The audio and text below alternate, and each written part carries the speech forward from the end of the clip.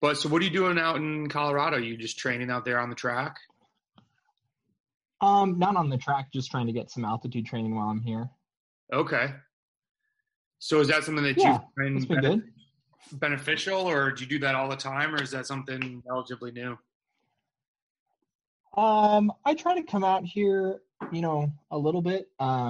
Getting like a 2 week or 3 week block out here is usually pretty beneficial, and then going back down to Nebraska at sea level so you don't lose that high intensity. It's kind of the best of both, where you get that aerobic adaptation and you get those benefits. But then you can still go back down to sea level and your muscles are used to producing that higher power, which is good. Yeah, it's cool. I remember I used to be coached by Fastcat. Those are the first guys that had coached me out there. And that's when I think Greg Henderson was out there and he wasn't leaving. So he was going to the Fastcat to do oxygen intervals so that he could actually put out watts and not be suffering at the altitude. So it's nice that you can go back and forth. Yeah. I mean, that's kind of the same idea as like when I was with the national team, we had like the same thing, like a room where you could monitor the oxygen and change the temperature, the humidity, and the altitude as well. So we'd go do intervals in there for sure. That's awesome. So what is so yeah, I appreciate you taking some time. We're kind of jumping in right off the gun, which is great. This is really for people that haven't seen these interviews before. It's really just, we started talking through Instagram, and there's so many new cyclists that there's so much information out there. And I think that, I've ridden now seriously for 10 years and I look back and I'm like, man, you forget how many things you didn't know. And we sort of started this just like I was talking to somebody on the phone and we were like, shoot, we should record this and just put it out there and see if people like it. So getting, different viewpoints from people has been really beneficial. And your name came up when I was talking to Grant Coons. And so I was following him and I was like, oh man, I got to see if this guy can just, chat about cycling. And you've had a really interesting kind of come up to where you are. I was reading through different articles you had done and interviews, and it was kind of like, well, you introduce yourself. How do you introduce yourself? Because you're in different realms, which is really cool. Yeah. I mean, I'd consider myself professional gravel track cyclist. Live on a farm in Nebraska, race a lot of gravel, still do track, as much as I can with everything closed down. I don't know. I'm not very good at talking about myself, really.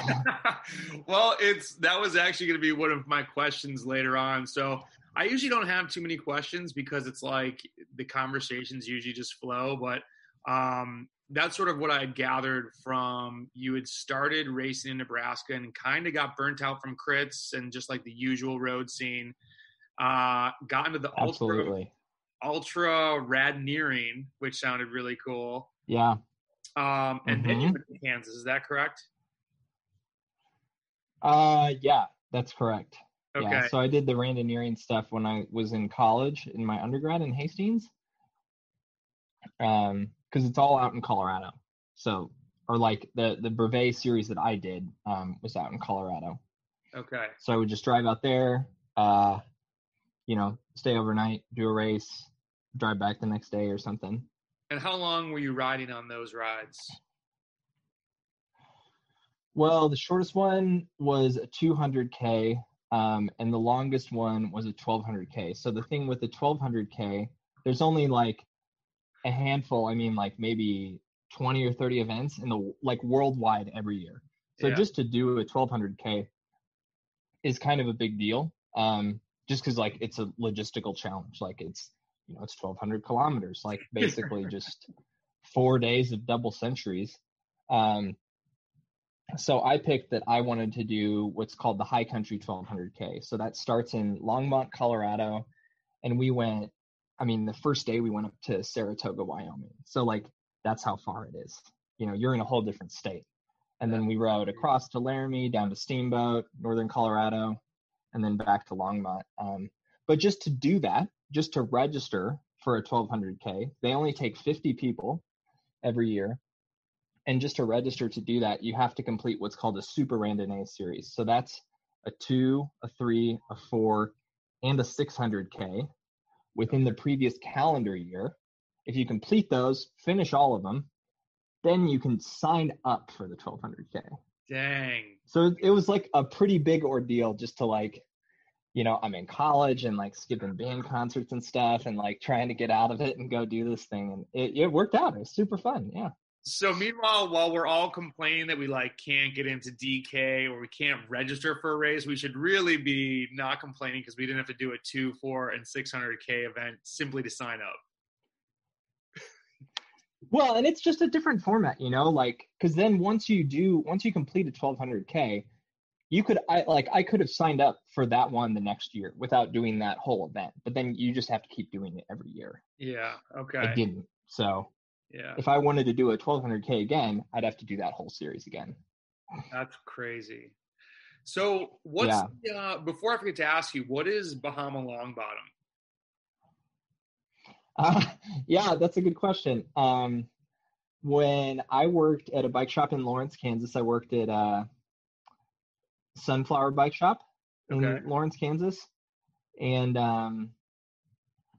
we, like most bike shops, if you change a flat or like you do a special order, we would have to initial our name and then date it. So I would write like AL and then the date if I changed a flat or like did a work, like it was paper, like we're still pretty old school there. Yeah. And like right when I first started working, a good buddy of mine that I worked with, he's a great photographer, Andy White. He like couldn't remember my last name. And someone was like, "Oh, what's that new guy with the mustache? Like, what's his last name?" And Andy's like, "I don't know, man. Probably something stupid like Longbottom." And like the other half of that was that it's kind of, so then it was Assy Longbottom for a while. And the other half of that is that like it's really hot. We don't have AC there. And so I'd wear Hawaiian shirts like all summer. I have like maybe 5 or 6 Hawaiian shirts and I'd just wear them all summer. Or like Hawaiian tank tops or like whatever, man. And so then it became Bahama Longbottom. My first gravel bike was like Crux that I had painted by Tony Bellingham, or no, what's his last name? No, it's Tony. Made red by Tony. I found that bike when I was Googling what the hell Bahama Longbottom was. Yeah, so that was like my first gravel bike so now that's on display at the current shop I work at, Method Cycles. Okay. Very cool. Yeah. So a couple things. My sleuthing was, number one, don't look up Longbottom. Don't Google that term. Urban Dictionary has a very... Yeah, you'll probably get... Yeah. So I'm like, I see you chopping and cutting and doing these tables. So I'm like, is a Longbottom like a surfboard? And I'm like, this dude's from Nebraska. Maybe he's really into surfing.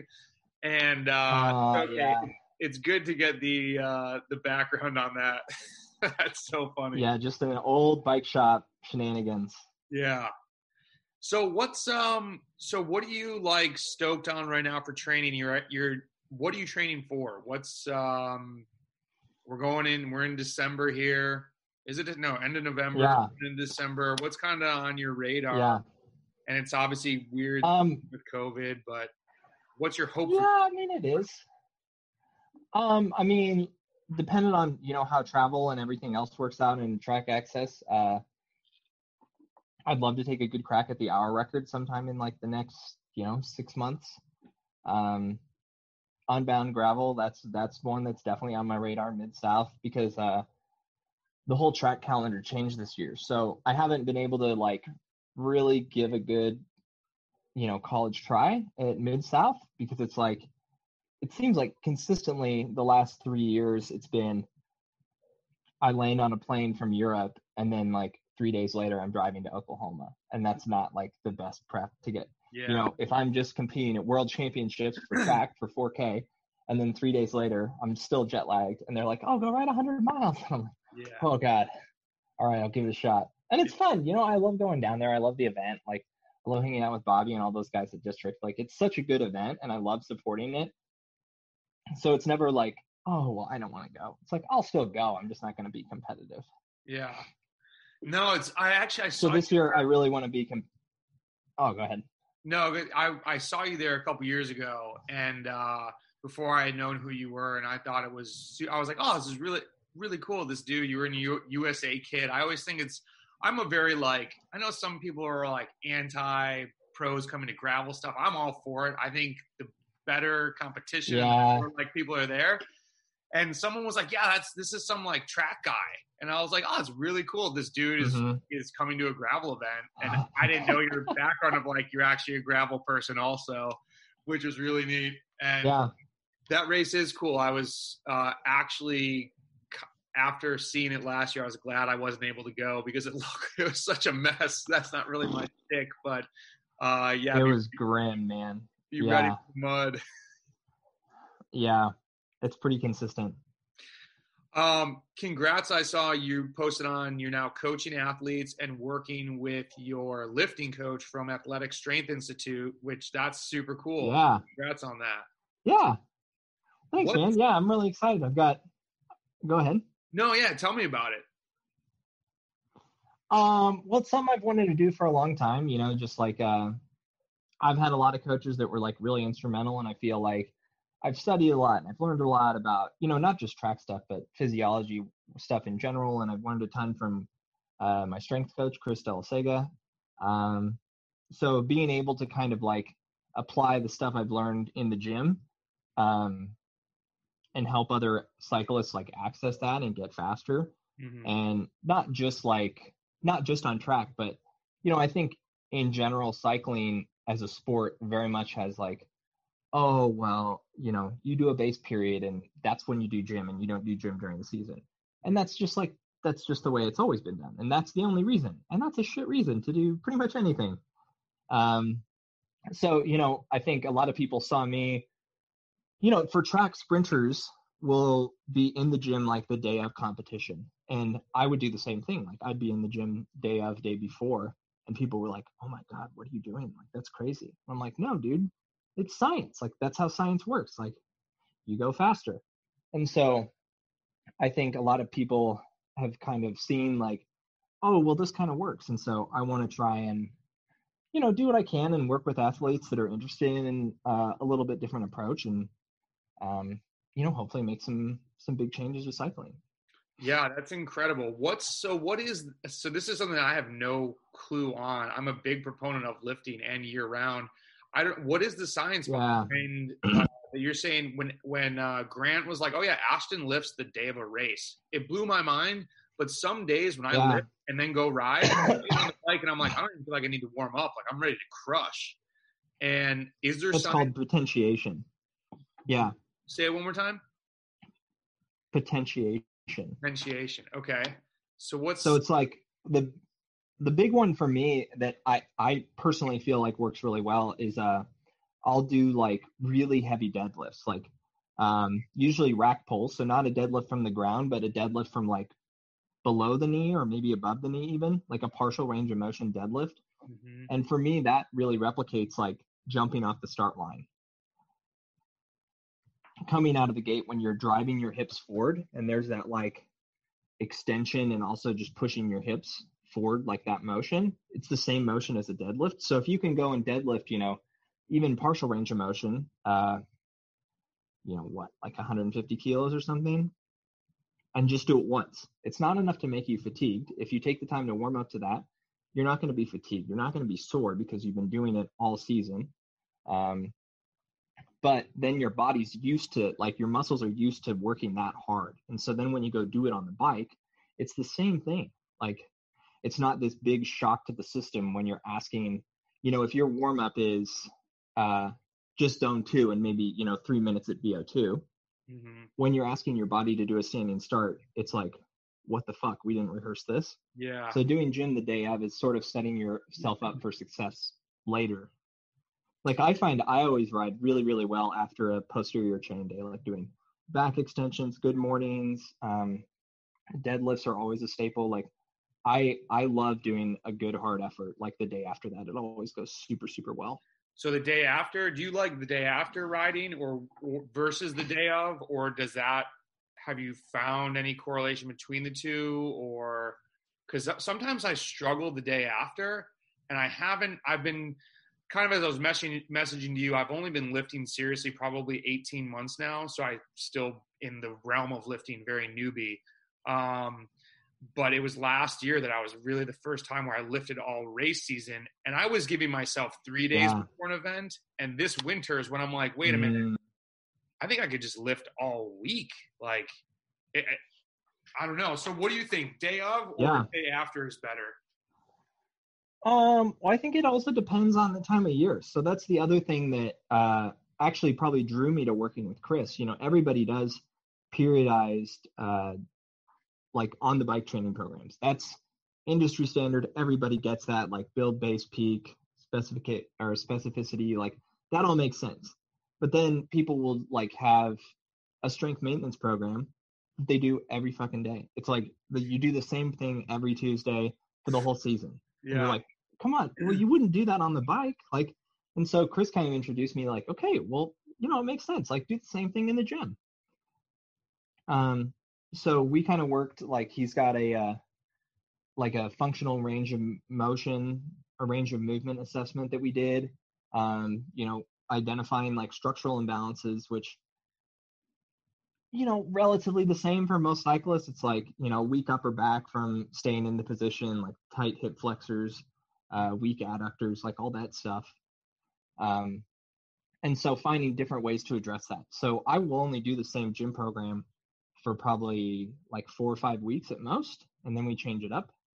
And so I think that changes it. You know, if you're doing like 4x12 cyclist squats, where it's like really hitting your VMOs and you're really sore, like from that high rep stuff, like I'm probably not going to do the ride after that.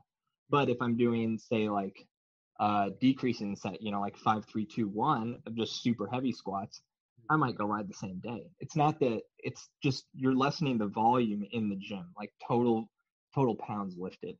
Okay. So that's really, so it's sort of like working with the volume that you're doing.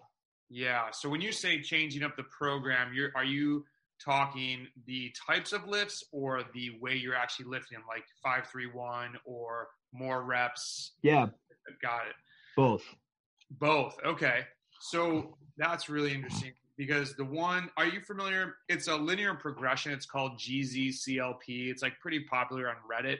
It's kind of what I followed, where it's a progressive, it's 3 tiers of lifting, T1, T2, and T3, and you start with 5x3, and when you fail that, you move to 6x2, then 10x1, and when you can't do that, then you retest. But anyways, it's mostly focused on deadlift, squat, and overhead press. I don't do bench day, but that's really interesting to think of changing the program with the different lifts, because I'll do tertiary lifts that help support those tier 1 lifts, but I've never actually cycled through a different program. So I'll have to look and think about doing that. Because just like in cycling, when you hit a lifting plateau, my only solution so far has been take a week off and rest, retest everything, kind of restart.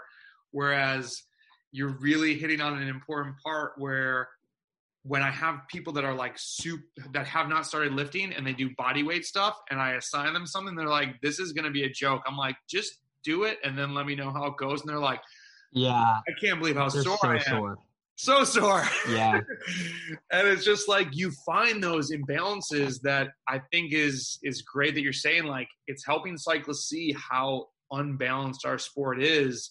And for sure, I never noticed it until I'm 38 now, but when I was probably 35 is when I started having to pay more attention to those little things. Like I thought I had an issue with my hip and it was just my hip flexors got super tight. I wasn't staying on the gym all year. So have you always lifted, or when did lifting become a part of your life? Yeah, I started in the gym. It would have been after my first national title in 2017. Okay. So that was when I started working with, maybe a little bit before that, but that was kind of when I started working with Chris like full time. Okay. So I've worked with him over 3 years at this point. Yeah. Yeah, that's awesome. It's been going really well. What's your thought on the training stress? You had mentioned that when you do a heavy day, you're like, you do 70 TSS. Do you switch that up? Is that based on anything? Because is it a guesstimate? No, Yeah. it's just a guess. Yeah. Yeah, honestly, it was like, you kind of got a feel for like, you go do a 75 TSS ride and you're like, okay, I kind of get a sense of how hard that was. And then like, you go do the gym, and it was like, talking with my teammate, Christina Birch, who also works with Chris. And, we just kind of were like, oh yeah, 75 seems about right.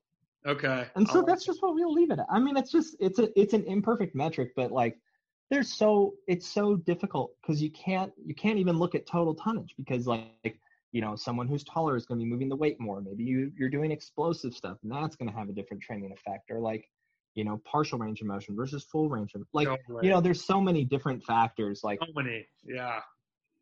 It's like, you know what? 75 is good enough for now. Yeah.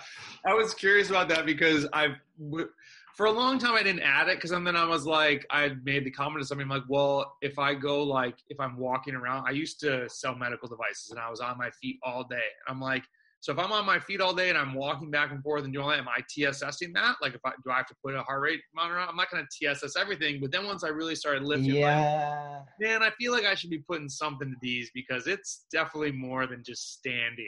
And so I like your 70. I kind of want to up mine. I do 50, but now I'm like, maybe I should do 75. It'll make my metrics. I'll feel better about myself. I'm like, good job. There's that extra 40 TSS a week that you need. There you go. Yeah, man. What's the so you had made a comment, and if people if you guys are on Instagram, people watching, your lifting coach is at Athletic SI. Is that correct? Correct. Yeah. Yeah. So guys, check that page out. Give them a follow. They have some really good information on that.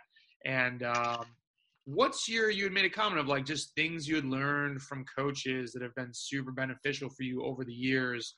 What do you think are some things that have stood out that you want to try to pass on to people? Whether it be lifting, riding, training, anything. There's always those little like nuggets. I feel like when I look back at guys that have helped me out, I'm like, man, what a good gem that was. Yeah. For me, I probably learned this kind of from a combination of my first track coach, Lee Povey, and then my last coach, Ben Sharp, was kind of just like really focusing on time and zones. So not necessarily, like if you had 20-minute threshold effort and you're doing it outside and like you had to coast for a little bit, don't try and like work, do it as a VO2 to bring your normalized power back up to threshold, right? Yeah. Like just you coasted for 2 minutes, like just add 2 minutes to the end of the effort. Like the goal is 20 minutes at threshold. Like however that happens, whatever you have to do a stoplight at or like wherever, the goal is time and zones. Mm-hmm. That's where you get the adaptations. So I think like for me, that really shows itself in like a zone 2 ride. I did a 5-hour zone 2 ride today and I haven't looked, but like I'd be surprised if I spent more than 30% of my time in zone 1. Mm-hmm.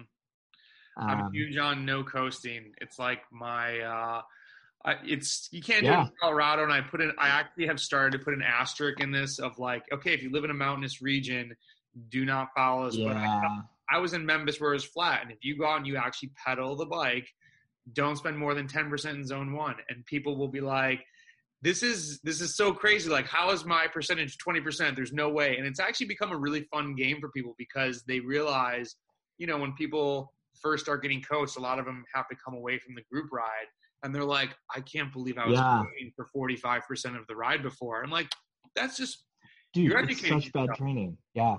Yeah. Such bad training. There's a social side to it. That's why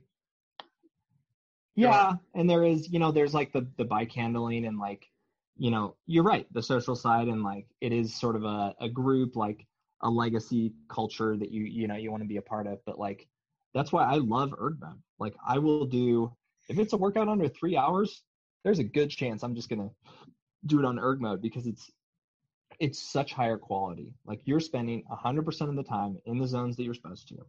Yeah. No So let question. me ask you this. So I don't ride Zwift, so I'm like a bad person to even really comment on it. But sometimes I have people that will do erg, but because you can kind of go brainless, do you think there is benefit? I'll tell some people like, hey, for the last interval, at least turn erg off so you have to control it. You have to, because some athletes, even if it's like a sweet spot or tempo, I find a lot of benefit for them learning what does it feel like, because then they go on the road and they go from their power file is erg mode, like straight across, and then they go on the road and it's like, Yeah. and they do the, oh my God, I coasted. Now I need to gas it. And they're like, my average is awesome. I'm like, but you're supposed to do sweet spot and you have so much VO2 max because you were falling below it. So what's your thought? Yeah. Maybe I'm being too strict to people. Well, no, and I think it's tough because I think that's where like, what wins races? Like what wins a gravel race?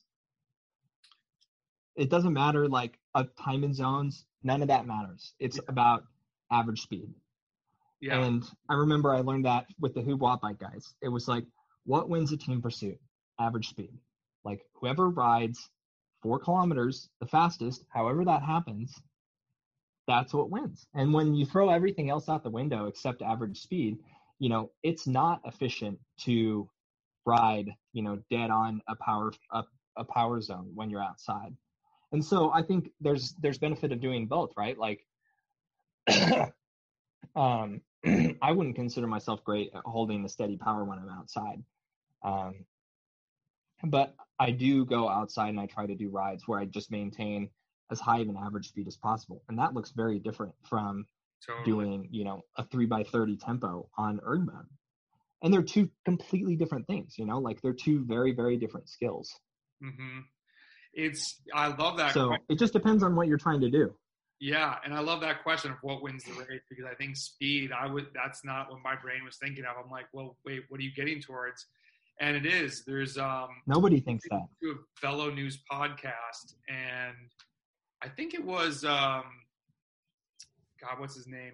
One of the hosts, I'm totally blanking on his name, but he had said they do an interval by speed. And so I actually started telling a couple people like, hey, do a 2x25. First one, do watts. Second one, go fast. And a guy was like, can you elaborate on that? I'm like, if you see a hill, how are you going to get over that the fastest? And how, maybe on the downhill, it's being arrow, focus on going fast. And it was really, that podcast was a really good reminder of like, why are we doing all this training? To go fast. So, yeah. Right. Well, what do you think? What do you think on the flip side? What do you think are some things that are maybe overly hyped or not as important, or maybe get too much focus? Because there is now, with obviously the internet, there's a ton of information. I'm more of I was by old school guys, and Fast Cat has more of an old school mentality back in the day. I think there's a lot of trends and stuff that kind of come and go. Is there anything that you would say, hey, maybe people don't want to, not to knock anything, but just like, I don't know, maybe, or things people aren't focusing on. Maybe people don't focus on nutrition enough. Or have you seen anything of just things you've come across where you're like, I need to spend my time doing something different? Yeah. I've never fully understood or bought the idea of like either really low cadence or really high cadence work. There's just not a ton of studies on it, and I think track in general, maybe that's why I think about it a lot, but like track in general, people are always like, oh, you got to do the high cadence work, and it's like, no, you don't, dude. You just have to put out like a ton of watts. Like that's all you need to do.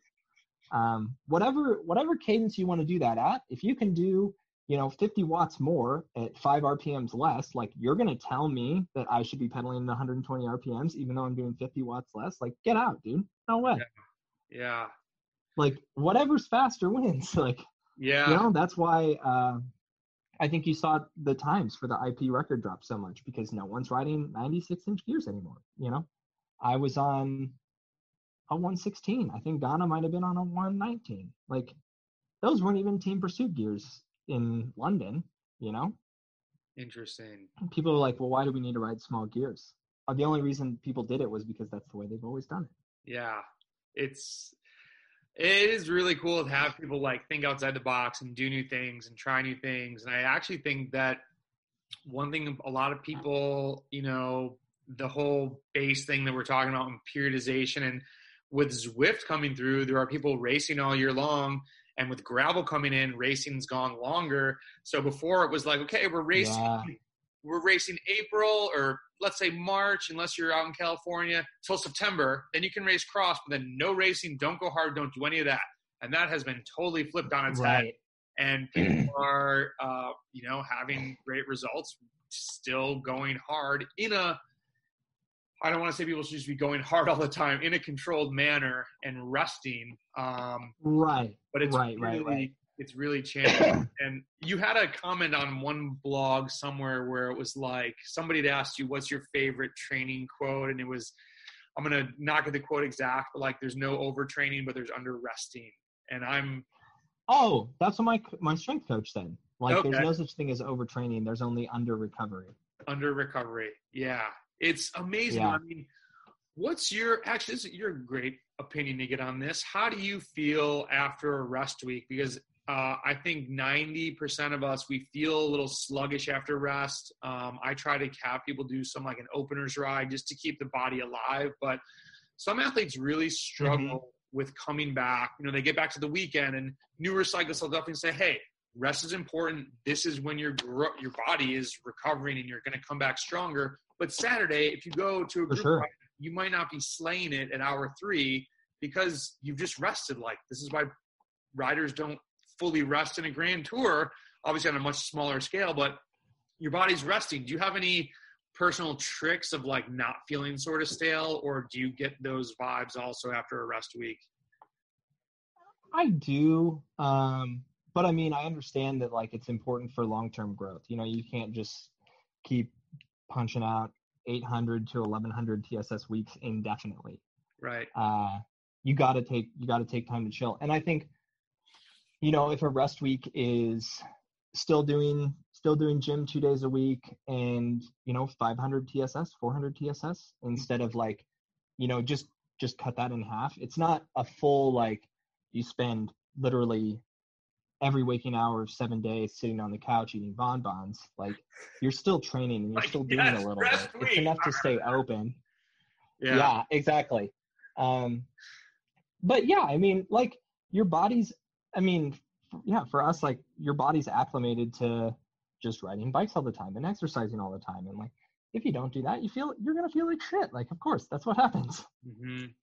No, that's good. And I think this is just a good clip, an outtake to be able to show people of like, we've got a world record holder here that has those same feelings. It's not just you, because people that just haven't, been in endurance sports before get kind of down on themselves. They're like, what's wrong with me? I'm like, it's part of the process. I mean, no, it's pretty normal. Yeah. Like the first 3 days after a rest week, you just kind of feel like shit.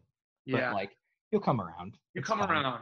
And it's, you nailed it. Long-term growth. It's, do you want to, you just can't maintain something that long forever. It's just not possible. Yeah. Yeah.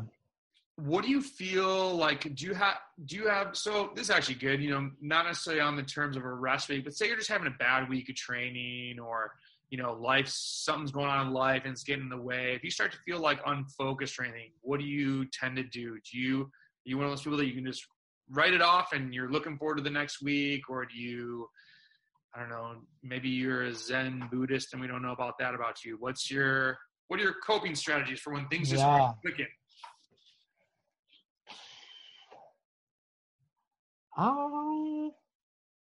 You're like, I'm always crushing it. What are you talking about, man? No, that's not true. I had a workout the other day where like it was, I was trying. So I've been doing a lot of steady state over-unders. Like, that's been my bread and butter workout. Just trying to like bump up the total number of kJs I can burn an hour comfortably. For me, that's been a huge thing to try and get ready for like either Unbound or Hour Record. It's like, how, if you can go out and burn 1,200 kJs an hour for 3 hours, great. That's what you need to do to win. and trying to balance that. And so it was like I'm just trying to increase total volume of like, okay, I'm doing 90 minutes of SST in one ride, and then doing 100 the next week, and up to 120. And so I went from doing 120 with 3 40-minute blocks, and I was like, it'd be harder is if I did 2 60-minute blocks. And I couldn't get through the second 60-minute block. Like, I was on erg mode, and I was just like, fuck, dude, I can't do this. And so I kind of made a compromise, like, it probably would have been better if I would have just been like, you know what, that workout didn't happen for a reason. 1 day of training, if you miss 1 day of training, nothing's going to happen. Like, that's normal. It happens. It's not a big deal. If it's like a phase or, a little bit more of a long-term thing, I think that's when you need to start looking and be like, okay, what's going on? Like, I haven't been able to hit my numbers for 3, 4, 5 days now. Like, what am I eating wrong? Am I sleeping wrong? Is there a stressor in my life? But if it's just 1 day, it's like, whatever. And I came back and I had a little bit more morale the next day. And so I did, that second 60-minute block, and I was like, great, I got my SST for the week. Didn't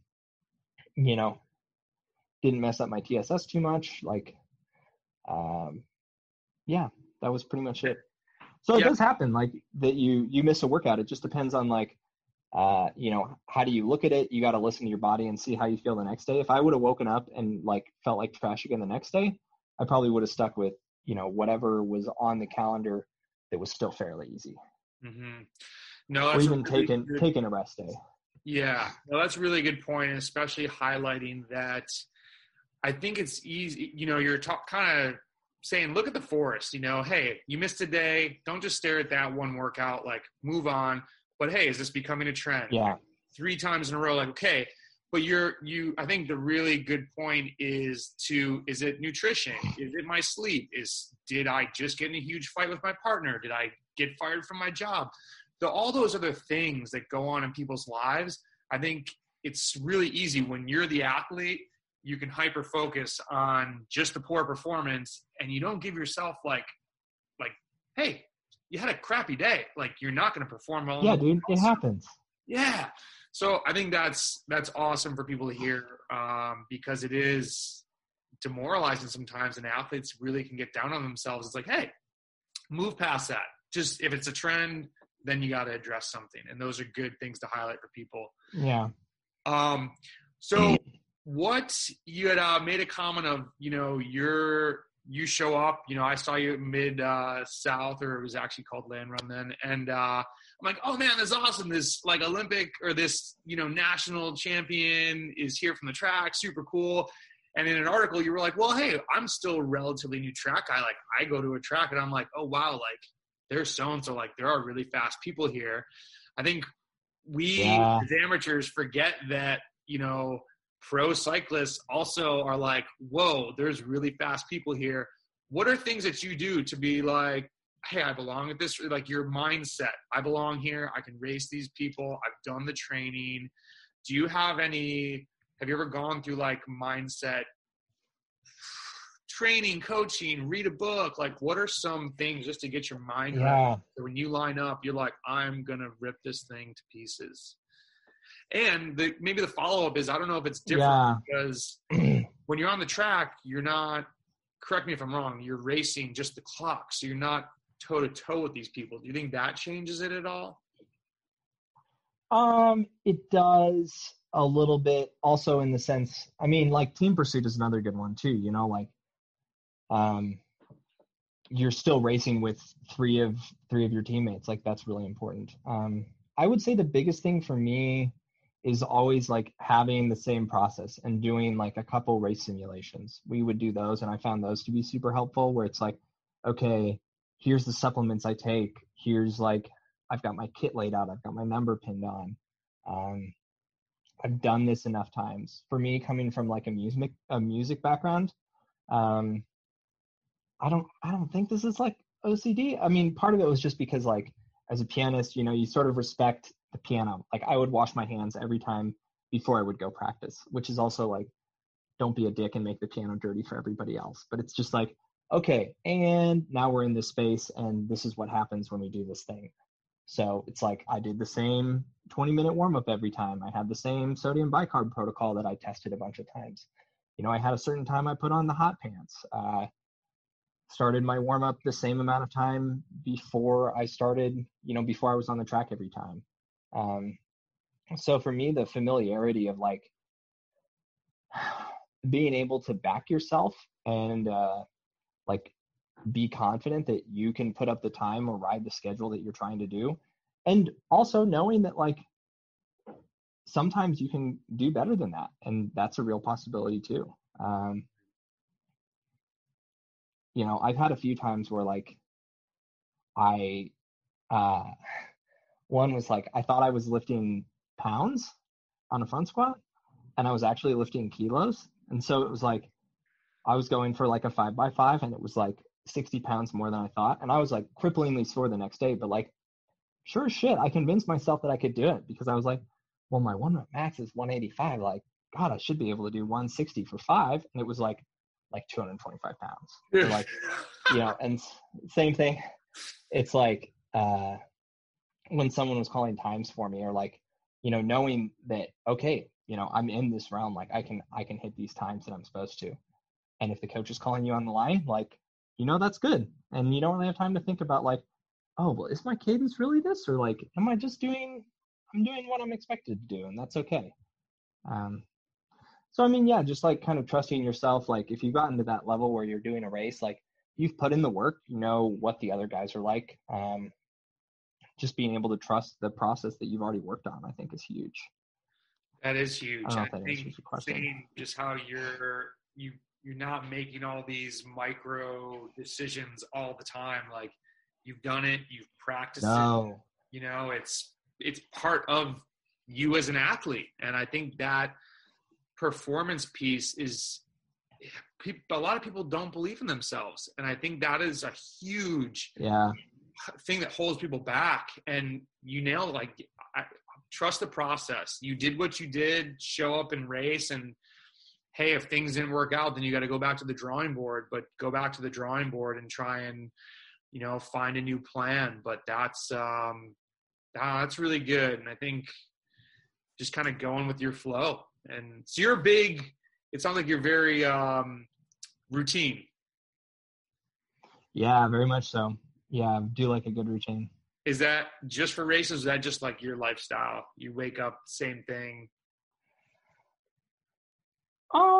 Yeah, no, it's a lot of things. I wake up and I don't have the same breakfast every day, but like wake up, make coffee, have breakfast, do my training. I always do my training right after breakfast. And then it's like come in, have a snack, have recovery, chill out for a little bit, and then try to be like doing woodworking stuff by 2. Yeah. And so do you just take jobs? That's pretty much the routine. Do you make anything specific, or do you just take jobs that people want done? I see a lot of tables lately which have looked super cool. Is that your specialty, or is that like just a kind of a run that you're on right now? Well, yeah. So it's funny. Another one of my teammates, Shane Klein, is like a fantastic woodworker. But we do the exact opposite ends of woodworking. So he can do he goes to the lumber store and buys wood and makes like these beautiful cabinets and desks and like with drawers and like cool, hinges and things. And I can't do any of that because like I own a 50-year-old table saw that I use a couple of times. But basically I can take a tree, knock it down, and then dry it, mill it, surface it, and sand it into usable lumber. So it's like Shane buys the usable lumber, I make the usable lumber, and he makes desks. That's cool. So yeah, so I kind of do a lot of like the live edge stuff that people are into. The other half of that is that the farmhouse that I live in is heated by wood. We have like a big outdoor wood furnace that it's this whole system, but basically the central heat in the house is powered by wood. That's awesome. As you can imagine, it goes through quite a bit of wood. So that's kind of all summer. If I'm not really feeling working on a project, or like if I'm just, just kind of want to zone out and like just run the chainsaw for a few hours, it's like, well, let's just go cut wood. Yeah.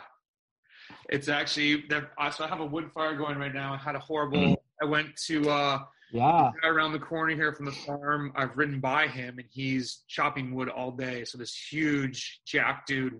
I said, what's your name, man? He's like, Willie Nelson. You won't forget that one. I'm like, you're damn right I won't. I bought the wood for him. And Willie's going to be pissed when I tell him the story. Dude, I don't know what happened. I'm walking in. I'm loading up the thing next to the fireplace. I'm walking through the front door, and a log, like, hopped through a window pane.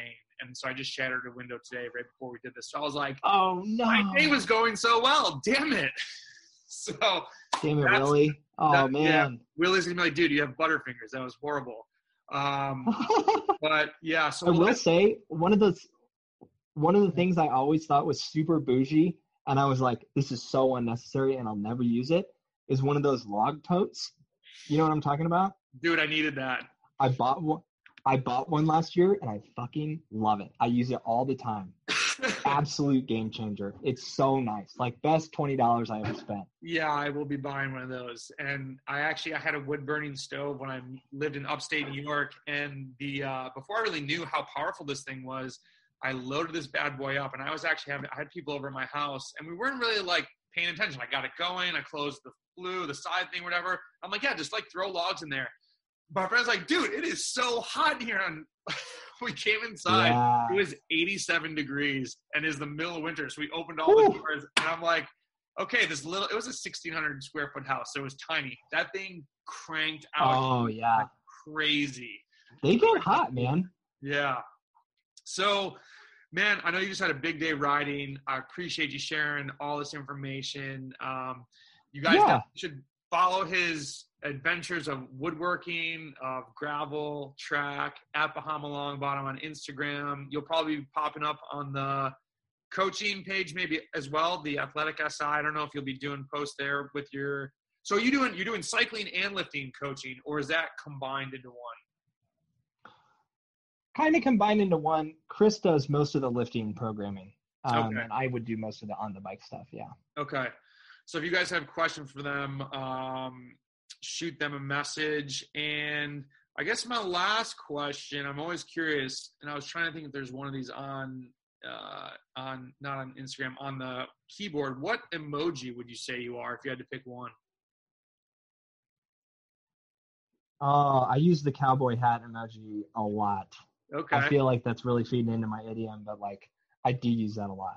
Okay. I like that one. I was trying to think of who did I ask? I can't remember the last one, but anyways, I appreciate you sharing that. And, dude, I look forward to hopefully crossing paths at a gravel race or something out. And I noticed you said, Gravel Worlds. So if that comes back, hopefully cross paths there. Yeah, that'll be on the list for sure. Yeah.